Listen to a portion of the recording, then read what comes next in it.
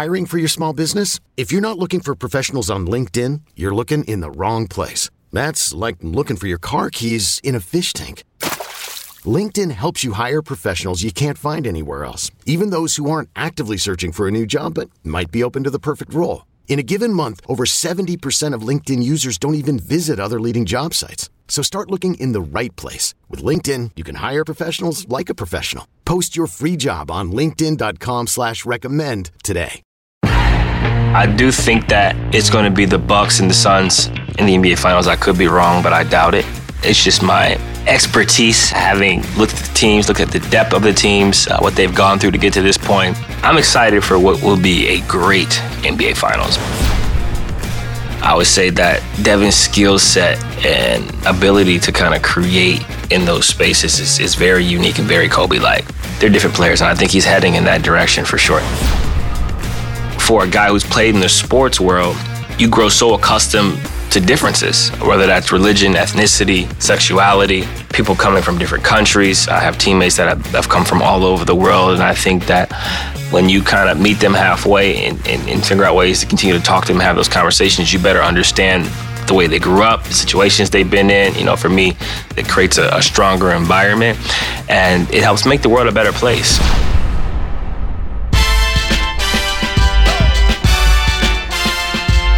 Welcome to the 115th episode of Pull Up. That's right, episode number 115. It is currently Wednesday, June 23rd, 2021. This episode will be coming out Thursday, June 24th. And on this date, June 24th, 1992, Portland became the first city outside of New York to host the NBA draft. The 1992 NBA draft was held at Portland's Memorial Coliseum, and the Orlando Magic selected Shaq with the first overall pick. And we all know how that turned out. The season ended, as you all know, a few weeks ago. And typically, I take a little break to allow myself to kind of recover, allow myself to kind of relax, refresh, and get over some of the ailing effects of the season. Obviously, it's a lot on your body. Physically, it's a lot on your mind. Mentally, it's a lot on your families, being away for so much of the season, obviously battling COVID and kind of the protocols that goes with that. It was a very, very stressful season, so I took 2 weeks off of doing nothing. I added some cheat meals in there and things of that nature. Chef did a pretty good job. Shout out to Chef Joy. Mixing up some of the meals, some of the desserts. My wife and I picked strawberries, and we basically had a strawberry something or another every day, from strawberry cheesecake to strawberry pies to strawberry muffins to anything you can make with strawberries. We had it. Chocolate-covered strawberries, all those types of things. So that was a lot of fun to kind of relax and refresh and go through that process. About 2 weeks into my rest, I began to box again with my guy Sim. In the Lion's Den, just kind of sharpening up some of my tools while making sure that I'm still low impact, not running, not jumping, not doing too much on the joints, but still opening up the hips, getting some movement, focusing on the core. Obviously, my back, my lower half, and getting about 15 to 30 minutes in of some movement-based stuff and a light little functional movements for hips, lower half, knees, ankles, and a little bit of upper body, back, and core. So that's kind of what I go through as I progress back to playing. I'll take some more time to just kind of focus on boxing, focus on some conditioning, some core, some light movements. And after my wife's birthday, around July 4th, we'll take a little vacation. We always go on a vacation for her birthday, which is July 5th. And then I get back to working out on the court and kind of implementing my off-season training. So my PT will get back in town. I'll sit down with him. I'll sit down with Todd, and we'll kind of go over strengths, weaknesses, things I need to improve upon, and goals for the summer. We fill in the calendar for workout days, rest days, travel days, and then we just kind of go from there. But it's really, really important, especially at this stage in the career, as I get closer to 30, that I rest, kind of recover, allow the body to make a full recovery before you begin to put it through stress again. And I think LeBron talked about the importance of proper rest and how he wasn't happy with, the season having to start early. And that's how, you have a lot of overtraining issues and injuries like tendonitis and things of that nature if you don't take the proper time off. So I've tried to find that balance of doing some stuff, staying close to my playing weight, staying close to my playing shape, while allowing the body to kind of turn off before we get ready to go through the crash course of the off season once again. But I'll have a couple of vacations. One of my close friends, Trey Hearn, is getting married in Jamaica, so I'll attend that. I'll be doing some stuff with the NBPA, obviously doing some stuff with Remaking America, obviously working on my wine projects and things of that nature, which we will have a Pinot Noir coming out in September. So there's a lot of stuff that I'll be working on that can kind of keep me busy and also allow me to get a break from the court while still putting my time in, still putting my work in. But I'm excited about this offseason. I'm excited about a chance to kind of get better, work on my game. This is probably the first offseason in a long time where I'm going into it not injured.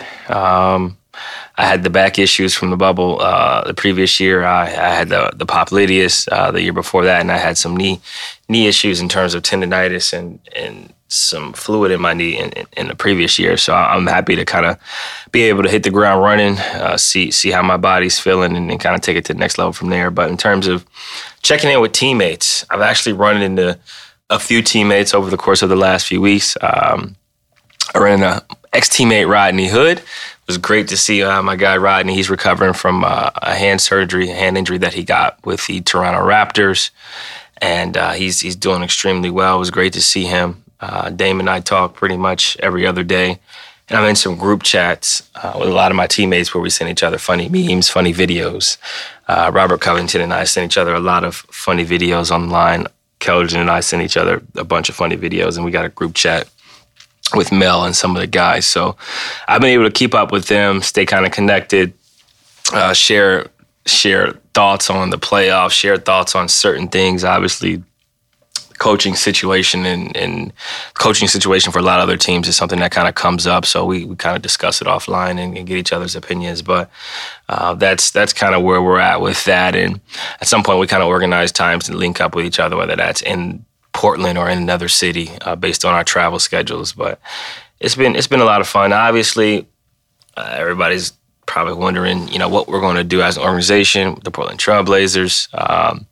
We've interviewed Becky Hammon. We've interviewed Mike D'Antoni. We've interviewed Chauncey Billups. I heard there's some rumors that we've interviewed one of the Berries and some other people. So it looks like it's heating up. Some people have been called back for second interviews, and I think that we have a pretty good list of potential coaches, diverse, obviously, with different backgrounds, different coaching pedigrees, some that have coached for a long time, some that are in a position to potentially become a head coach, and obviously Becky, coming from the Pop pedigree, similar to Ime, has high expectations, high hopes, and is a very good candidate. I think D'Antoni has showed that he can be a great coach in the NBA, and Chauncey is next up on that list of potentially great coaches in the NBA. So I think that we're in great hands with all those candidates, and kind of look forward to seeing what the team decides to do. Obviously, I kind of just sit back and watch. My job is to play, so I don't get too involved in those types of decisions. But if my input is asked, I do provide just that. But I like to kind of trust the organization, trust the leaders in place to allow them to do their job to the best of their abilities. But we got so much more to talk about. So make sure you stay locked into the Pull Up Pod. Make sure you're following the show on Apple Podcasts, Spotify, wherever you get your podcasts. Hit us with a 5-star review. Share the show with a friend and tell that friend to tell a friend, because we got so much more to talk about, including the Clippers Suns, CP potentially coming back. One of the craziest games I've ever seen in my life. Told my wife that might be the best playoff game I've seen in 3 to 5 years. Obviously, Kawhi's game winner was crazy a few years back when he put away the Philadelphia 76ers, but we have to talk about the past, the screen. We got to talk about the Clippers and Utah series, the Brooklyn series ending against a tough Milwaukee Bucks opponent. Then we kind of shift over to some of the other series, the Atlanta Hawks, obviously, advancing past the Sixers. There's a lot of talk about Ben Simmons. There's a lot of talk about the Sixers organization and what they do. So there's a lot to discuss. Ime Udoka ends up getting hired by the Boston Celtics. So things are happening. I think Coach Terry's interviewing for the Indiana Pacers job. So much to talk about.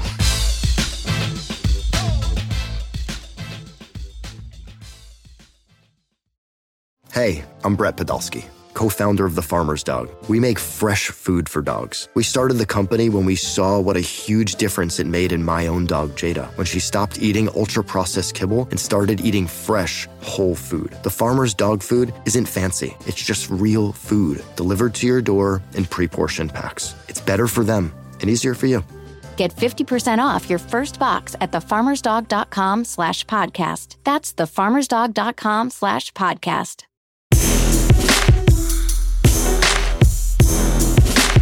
One of the best games of the playoffs thus far. Obviously, there's been some great Game 7s in the playoffs, but I don't think any of them were back and forth the way this Suns-Clippers game was back and forth. Obviously, CP has not played in Games 1 and 2, and the Suns are up 2-0. But with just under 20 seconds left, the Suns were down 1. Book has the ball along the baseline. He gets the ball knocked out of bounds by Patrick Beverley. It takes forever, but kind of rewind a little bit. There was big shot after big shot after big shot. And it started with Paul George driving to the basket. A little Euro step, beautiful finish, gives the Clippers a lead. Devin Booker comes back down, hits a nice, beautiful elbow pull-up jumper, very, very Kobe-esque. May he rest in peace. Kind of gets to that midi, rises up over Patrick Beverley. Paul George comes back down again. He wiggles, shoots a midi, bang. Devin Booker gets the ball again, goes down the court with hopes of scoring. It has the ball knocked away, out of bounds. And that's when the game kind of shifted. The replay takes forever, and I believe the official stat is that the last 3 minutes took like 36 real-life minutes because they were at the counter kind of reviewing over and over again. And by counter, I mean the table, over and over again. They end up overturning the call. It was a questionable call because you could tell that Patrick Beverley hit the ball. And on the video, because it's in super slow motion, it looks like Booker's hand comes in contact with it again as it goes out of bounds. So give the Clippers the ball back. And the game takes a turn. I think Patrick Beverley can be seen kind of waving to fans, obviously, being a bit of a pest. Defensively, he got into Booker most of the night. They end up colliding heads, and Booker ends up looking like he breaks his nose. So there's just all this different type of stuff going on behind the scenes. And Paul George, who has been great in these playoffs, he has definitely been like playoff P, what he called himself some years ago. He's been great. He's stepped up and delivered. He's taken full advantage of his skill set and showed that he can run a team by himself, showed that he can be the lead guy, get his teammates involved, defend, rebound, score, hit threes, get to the free throw line, everything. And he did just that. Down the stretch, with their team up 1, he goes to the line, misses the first one in and out, misses the second free throw long. Suns timeout. And this is when it got a little bit more interesting. Suns draw up a play for Devin Booker.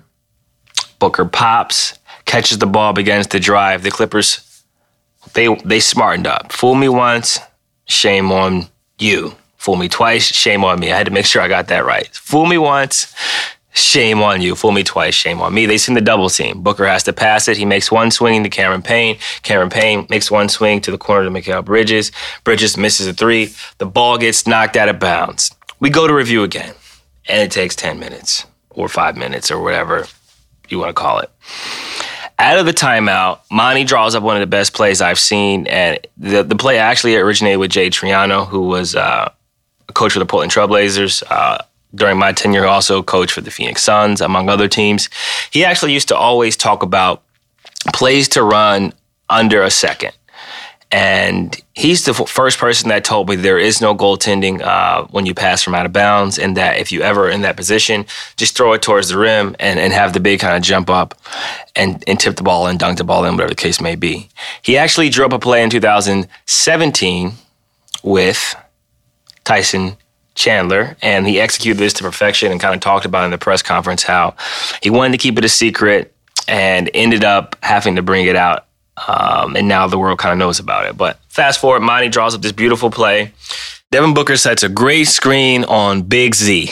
We're just going to call him Big Z for the sake of this.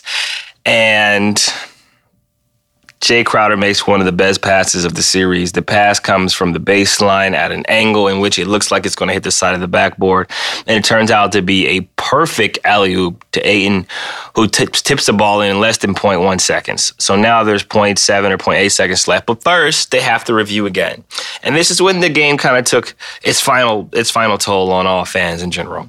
The reviewing it's been overused, it's been overutilized, and I get that they're trying to make the right decisions and get as much information as possible on each play, but to review over and over and over and over again kind of stops the flow of the game. Players get stiff, the momentum kind of shifts, and fans grow tireless just as the players do. So I think that in some of these situations, the stoppage for replay has been way too much. And although I understand you want to get the plays right, I think that they've kind of just blown things way out of proportion. But long story short, Suns score. There's a review. They realize there should be 0.7 seconds on the clock, and then they change it to 0.8, and then they have to figure out who should be on the court. Long story short, as they're kind of showing the replay over and over again, you realize that DeMarcus Cousins pushes Book in the middle of the court. The refs don't see it, and they could have called a tech during the game, which would have shifted the game, but they did not. The NBA would later go on to announce that DeMarcus Cousins received a post-game technical foul, whatever that means, and I guess that was issued the next day. Rewind. All of this happened. This was a great game, great momentum swing where you think the Clippers are going to win, then you think the Suns are going to win, then you think the Clippers are going to win again. And then the Suns actually win without Chris Paul in 2 consecutive games, making that their 9th straight win of the playoffs to kind of show that they're for real, they're serious. Cameron Payne has been terrific throughout this playoffs. I think he has 18 assists in the 2 games of the conference finals to 1 turnover. He drops 29 points, 9 assists, a few rebounds, and some clutch baskets down the stretch, hitting threes, getting to the cup. This guy's had a tremendous story. First round pick in the league, then he's out the league. First, he's known for being a dancer, dancing with Russell Westbrook pregame, to now hitting big shots and receiving interviews postgame about how well he's playing. He was in China. He was out the league. He was in the G League. He goes to the bubble last season with Phoenix. The Phoenix Suns go 8-0, they bring him back, and now he's kind of saved their season with Chris Paul being out for so many games and kind of showed that he's here to stay. So that's just a credit to him and his hard work and his ability to kind of overcome some tough situations, some tough scenarios. But he's gone on to shoot over 43% from 3 on the season, has been efficient, has been effective. He's guarded. He's taken on a lead guard role with Chris Paul and without Chris Paul, and he has played really well alongside all those guys out there. So that's a credit to him. Monty, the rest of the organization, JJ, CP obviously being a great leader, Devin Booker being a great leader, kind of allowing him to be the best version of himself, ultimately has helped the Phoenix Suns more than anyone probably could have imagined. And now they are 2 games away from going to the finals, the NBA finals, in which I project and predict that they will end up playing the Atlanta Hawks, which is something we'll talk about coming up next. But going back to another series, it's been a rough week for Sixers fans. A couple blown leads, up 18 in one game, up 26 in another, end up losing to the Atlanta Hawks at home in another highly contested Game 7 in which there's some controversy because Ben Simmons turns down a couple shots. He ended up finishing with 13 assists, 8 rebounds, but there was just a lot of talk about him not wanting to shoot, him kind of turning down a shot in a pivotal play of the game in which Embiid said that's when he thought the game kind of shifted. Post-game, Doc Rivers gets asked if Ben Simmons can be the starting point guard on the championship caliber team, and he says that he doesn't know the answer to that question. So people began to kind of question whether or not he's going to be in Philly long term. Now, Ben Simmons is an extremely talented player. He's athletic. He has a high basketball IQ.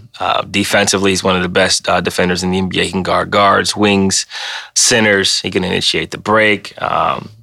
He's a special talent, but the confidence is just not there right now from a shooting standpoint, and I think that's the next step for him, obviously. And if you watched, you'll see that he pulled out of the Australian Olympics for the Australian national team and said that he would work on skill development and kind of figure out how to kind of reshape some of those things in the summer. And I only mention this because it's a part of the NBA, and that also means that I'm going to be involved in trades for Ben Simmons. So people are always going to start those types of rumors and things of that nature and kind of compare and contrast because the salaries are alike. We go through a tough season in which we lose. They go through a tough season in which they lose. So the fans, experts, media, journalists begin to question and wonder whether or not a trade will happen for him to come to either Portland or go to Indiana or go to any other teams with assets, picks, and players. So I had to discuss it. I think going forward, the Sixers obviously are going to look to make some changes potentially, and it may or may not include Ben Simmons, but I think the fact of the matter is that he's 24 years old with a bright future. Just needs to tighten up his jump shot, and I'm sure he'll work on that. The Brooklyn Nets. Brooklyn went through a tough situation in which they ended up collapsing for more reasons than one. They go up 2-0. Bucks fight back to force a Game 7. Kyrie goes out in the middle of Game 3. James was currently out, comes back from a hamstring prematurely, and obviously you can tell it's bothering him. It hampered him throughout the playoffs. He wasn't the same. He was a shell of himself. He wasn't as explosive. It was harder for him to get around his man. Defensively, obviously, he didn't have the lateral movement, didn't have the pop in his jump shot, and ultimately, KD put on one of the best performances we probably will ever see in Game 5, closing out Game 5, and then allowing them to go on to lose Game 6 and 7, but in great fashion, in which he averaged 34 points, 9 rebounds, and 4 assists, 2 years removed from an Achilles injury, and hit one of the toughest shots you'll see in basketball while playing every second and every minute of Games 6 and 7.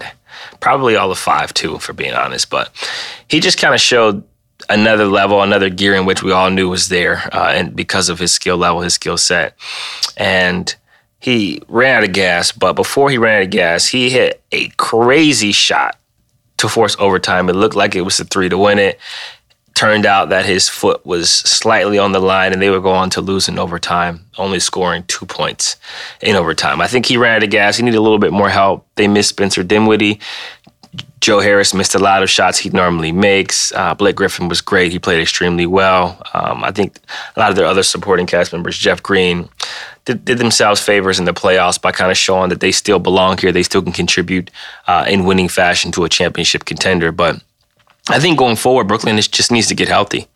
First and foremost, Kyrie's got to get his ankle healthy. James has to get his hamstring healthy. KD has showed that he can carry any type of load, and they need to figure out what role players they want to retain for the upcoming season. They've done a great job of kind of filling some holes. Obviously, they missed LaMarcus Aldridge, my guy, who was forced to kind of retire due to some heart issues, but they'll be okay. Steve Nash did what he could with what he was given, and I think going forward, Brooklyn will figure things out at some point. They just have to be healthy. This is a game that, unfortunately, is determined oftentimes by health, by luck, by positioning, by matchups, and so many other things. But it's going to be very, very, very interesting to see what the NBA looks like after this summer from a coaching standpoint to a player standpoint. And one thing's for certain. One thing is for certain. Nate McMillan will be re-signing with someone, and it better be the Atlanta Hawks because he has been coaching his tail off. He showed that he's a value add. He showed that he's an asset. He showed that he can get the best out of his players and has figured out a way to take this young Atlanta Hawks team who's also battling some injuries. They have a number of players who are out. Bogdanovich has been questionable. He may or may not play due to some knee issues. He's continuing to try to figure out things. Cam Reddish, who was a starter for them, has been out for quite some time. And they've still figured out a way to continue to not only survive, but to thrive. They make a midseason acquisition for Lou Williams. They obviously pick up some veterans on their roster who can contribute and kind of help out, not only with their bench, but with their starting lineup and starting units. And their young pick, DeAndre Hunter, out of Virginia, is also injured, and they're still figuring out a way to kind of succeed. So that kind of shows you where they're at. And they've been the comeback kids. They've come back from large deficits, and Kevin Huerter, a.k.a. Kayvon, was the closer in Game 7, scoring 27 points, while Trae Young finished with 21, but also struggled from the field. But I'm really looking forward to seeing, what happens in this Eastern Conference Finals. I know Ice Trae will play extremely well on the road, but even better at home. And I'm looking forward to seeing, Giannis and them kind of match up and seeing the X's and O's of the game and what type of adjustments are made, because it's always about the adjustments after games 1 and 2, and that's usually who has the best chance of winning. So I'm looking forward to seeing it. I do think that it's going to be the Bucks and the Suns in the NBA Finals. I could be wrong, but I doubt it.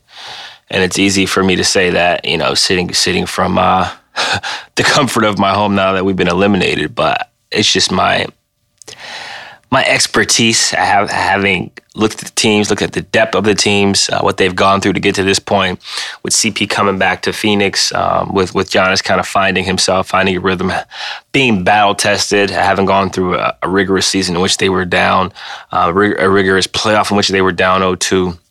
Chris Middleton having to dig deep and hit big shots. Drew struggling from the field in a Game 7, only to go on and play extremely well in the fourth quarter.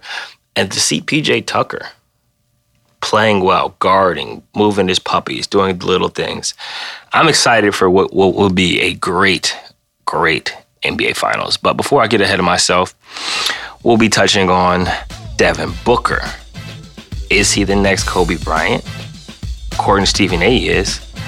We'll definitely talk about the Celtics hire and so much more.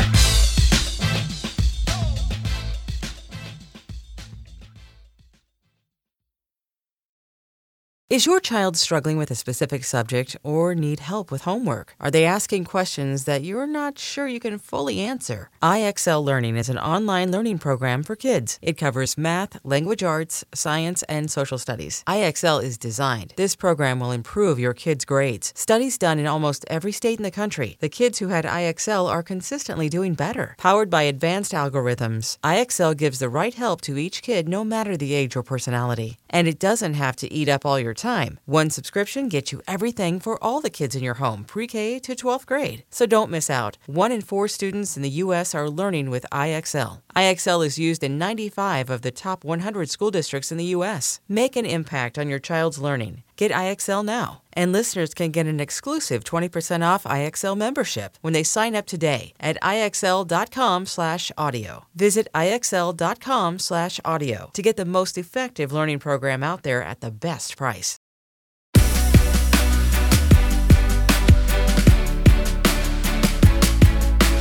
Now it's time for one of my favorite segments, Pull Up or Dish.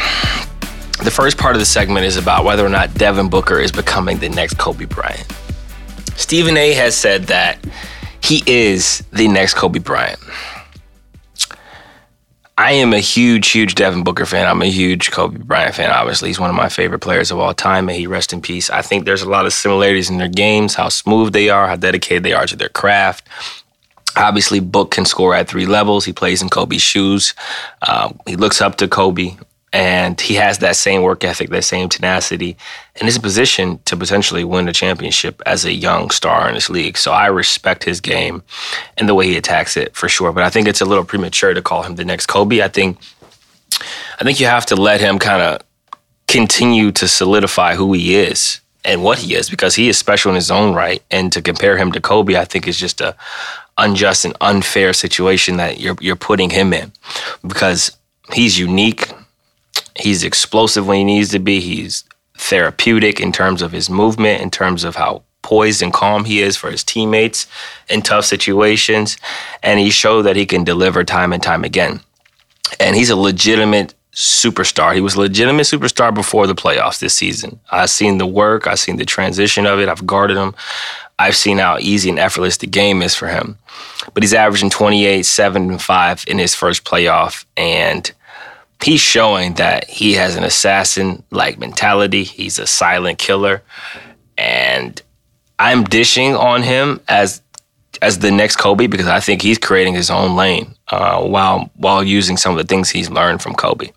I think he's special and has a very, very bright future. And there are definitely some similarities in their games, but from an explosive standpoint, Kobe was just different, man. Like his bounce, fast breaks, the things he was doing, dunking on footers, like that athleticism, it was unlike anything we've seen. I would say that Devin is probably definitely a better shooter at this stage in their careers. Obviously, Kobe went out of high school.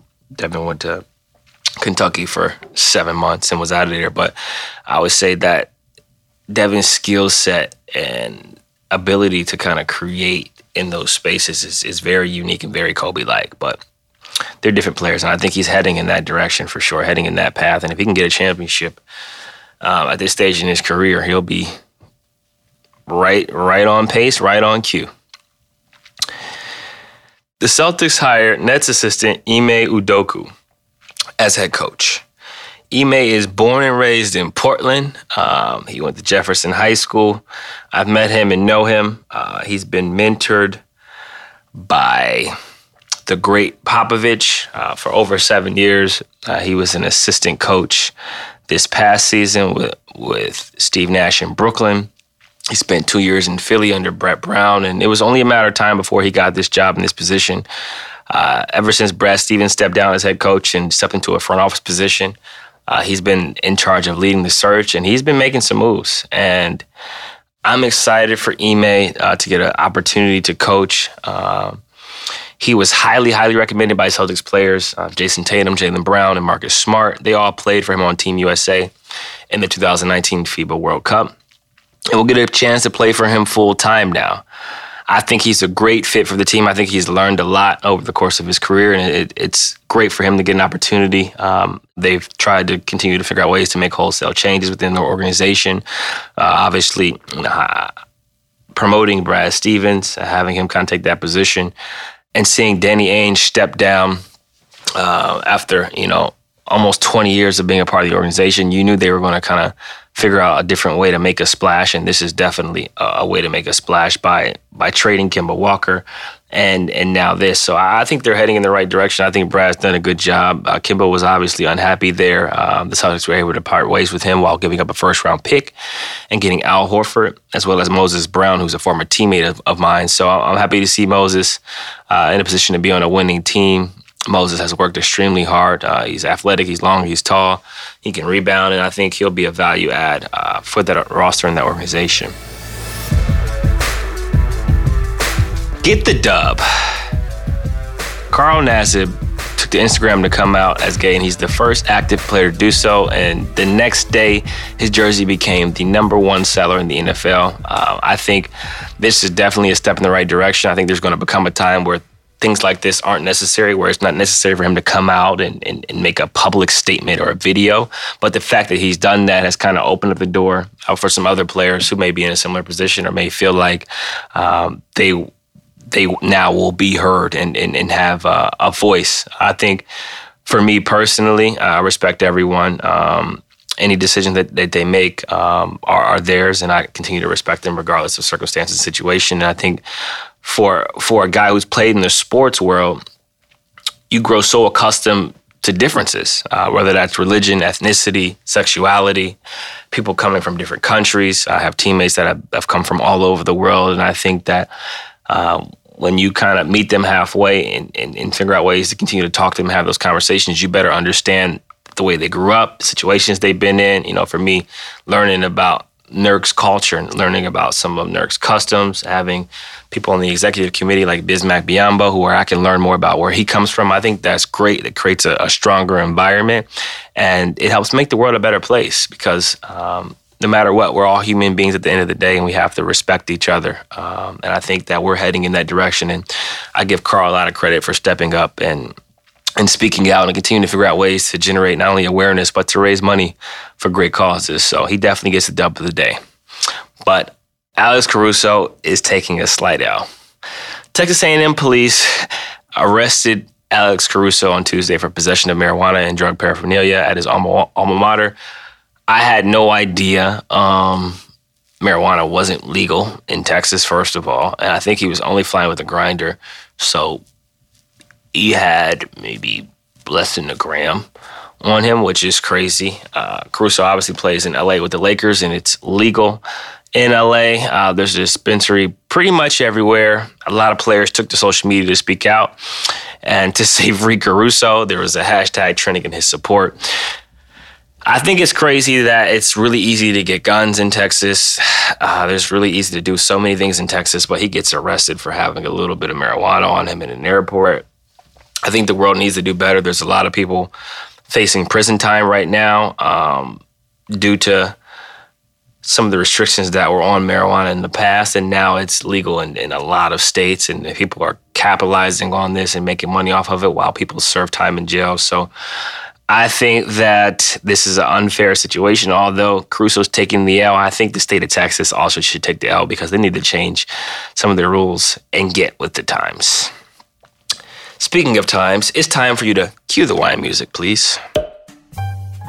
I've been resting, drinking tea, hydrating with water, walking the dog, aka watching the dog run around, relaxing, catching up on calls, meetings, working on my boxing skills, tightening up my hands. But I did recently take some time to get out to Oregon wine country and spend some time not only at Alzheimer, but also Stoller in Longolo. And I actually did a shoot for Good Morning America to talk about the One Barrel Challenge, the importance of making wine more diverse, and also having some wine. And most recently, I had a 2019 wine from Longolo that was a part of the One Barrel Challenge.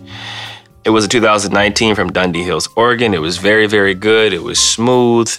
It paired well with the nothing that I had. It was a nice hot day.